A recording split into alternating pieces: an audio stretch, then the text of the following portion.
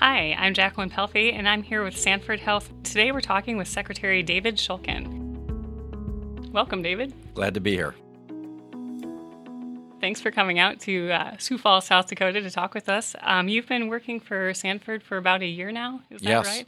Tell me a little bit about how you came to come to Sanford.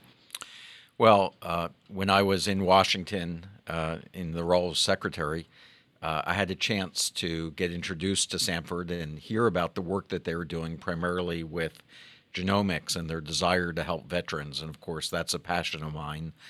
And making that connection and being connected with such a mission-driven organization like Sanford Health was really something that I didn't forget. And so connecting back with them and helping them continue to improve the health of people, particularly in rural settings like where Sanford Health is located, but also their commitment to veterans in the military was really important for me.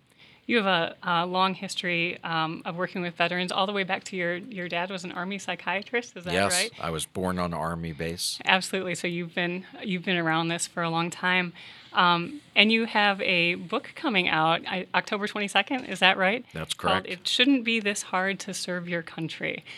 Tell me a little bit about that book. Well, the title of the book, It Shouldn't Be This Hard to Serve Your Country, really has two meanings. The reason why I agreed to go to Washington in the first place is because I believe that we owe our veterans, those who have put their lives on the line for all of us, the very best that this country can offer. And in too many cases, I think we've all seen it's just been too hard. It's been hard for them to access the best health care. It's been hard for them to access the benefits that they've earned. And I really believe that we need to do better than that. And so the first meaning being that we have to do better for our veterans, and we have to make this a experience where they feel the support and the benefits that they've really earned. The second meaning of it was really my own personal experience coming from the private sector and raising my hand when first President Obama asked me to help fix the VA, and then President Trump asked me to stay on and be his secretary for Veteran Affairs. I was a private citizen and said, I believe in public service and believe that I owe it to the country to be able to give what I can offer. And it's not always an easy experience. And quite frankly, I worry about the willingness to go and to serve in public service. And I believe we need that to have a strong country, the people that are most competent to go and to lead these organizations. So I believe that we need to make public service a more welcoming environment and one where people can succeed and do well for the country and then return to return to the private sector and go back to their normal lives. And that's sort of exactly what you've done. You're back in the private sector now with Sanford, and as you said, you came in partly because of this interest in genomic medicine. You know, when you go into public service, you bring the lessons you learned in the private sector, and now you're back in. What did you learn from being in the public sector that is able to help you help Sanford? Yes, surprisingly, I thought it was going to be all the lessons from the private sector I'd bring to the public sector, but I learned a great deal being in the Department of Veteran Affairs that now I think is very applicable to those that are working in healthcare in the private sector. And I think primarily it is looking at a person's health in a much broader view than I ever did as a private sector CEO and as a physician. I looked at the physical needs and the physical concerns of my patients.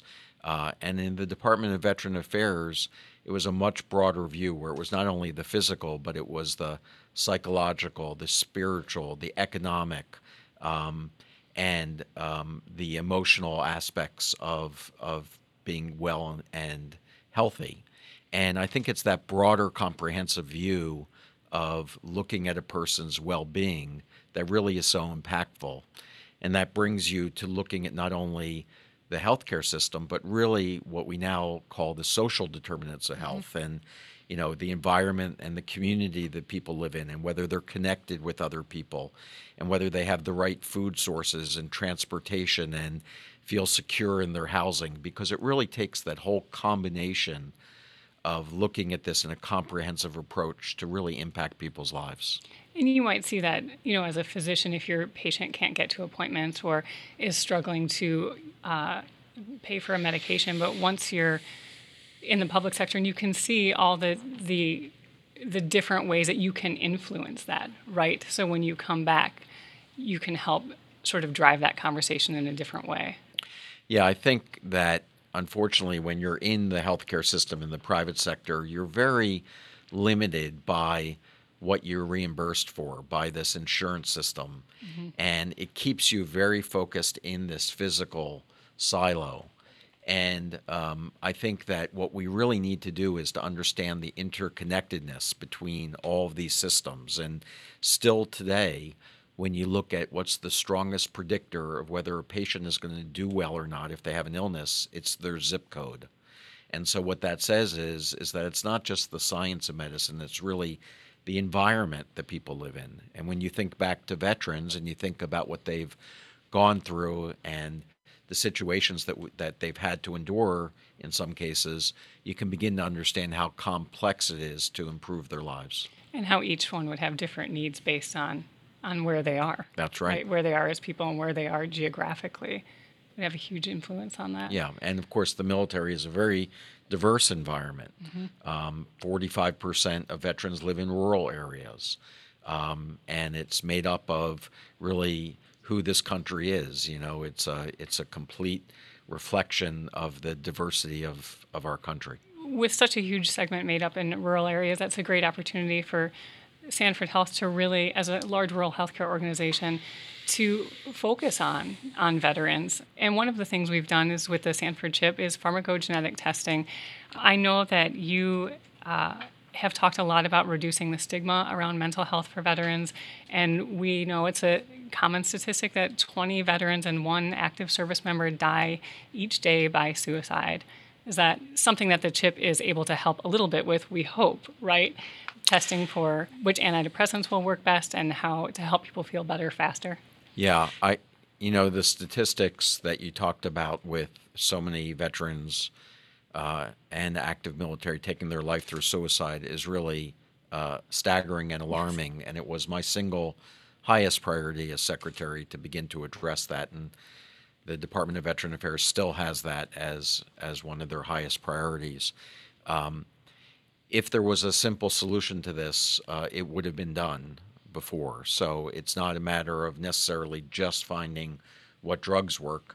Unfortunately, so many people who take their lives are isolated and don't reach out and get the help that they need. So the first priority is really connecting people that are experiencing emotional distress, connecting them with people who care and help. And the Department of Veteran Affairs is certainly always there to be helpful. But of the 20 veterans a day who take their life, just 6 are getting care in the VA system. So you have 14 a day who are out in the community, and my fear is that they're not connected at all. So we have to work with organizations like health systems like Sanford Health, but also community organizations and churches and veteran service organizations, all working together to identify how do we connect people who need the help. Absolutely. What have you been doing with Sanford to try to drive some of those conversations? Well, I think Sanford Health has had a very strong commitment to the military and to veterans.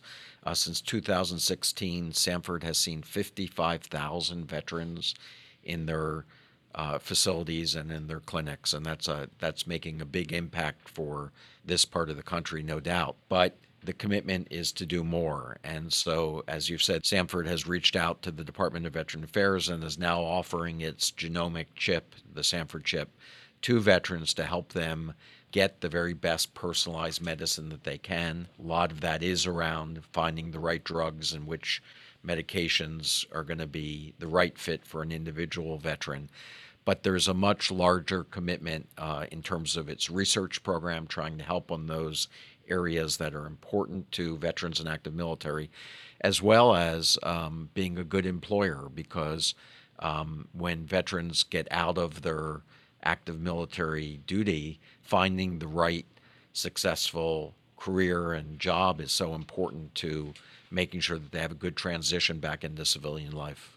And Sanford has, I know, worked really hard in the past few years to recognize that veterans on staff, they We've opened a veterans lounge for members in the hospital, and then even just you'll walk around any of our buildings and you'll see folks with their ID badge on with a tag that says veteran. And it's such a wonderful way to be able to look at your coworker and recognize them and have them know that you're grateful. Yeah, these are really relatively simple things to do, Yes. but they do reflect, as you suggest, a respect and a welcoming culture to those who have served. And I think that that's so important, and people know when they are experience that type of culture. And as you said, one of the things is to make sure people feel less alone and that they feel connected, and letting people know maybe there's another veteran here if I'm feeling lonely I could talk to, or having that sort of front and center may help someone reach out, or a patient reach out and say to a staff member, I see that you're a veteran too. That's right. Your trip to South Dakota is almost over here, and I know that we'll be hearing a lot from you, especially about the book you have coming out in October. Uh, I'm not so focused on that. I'm focused on making sure.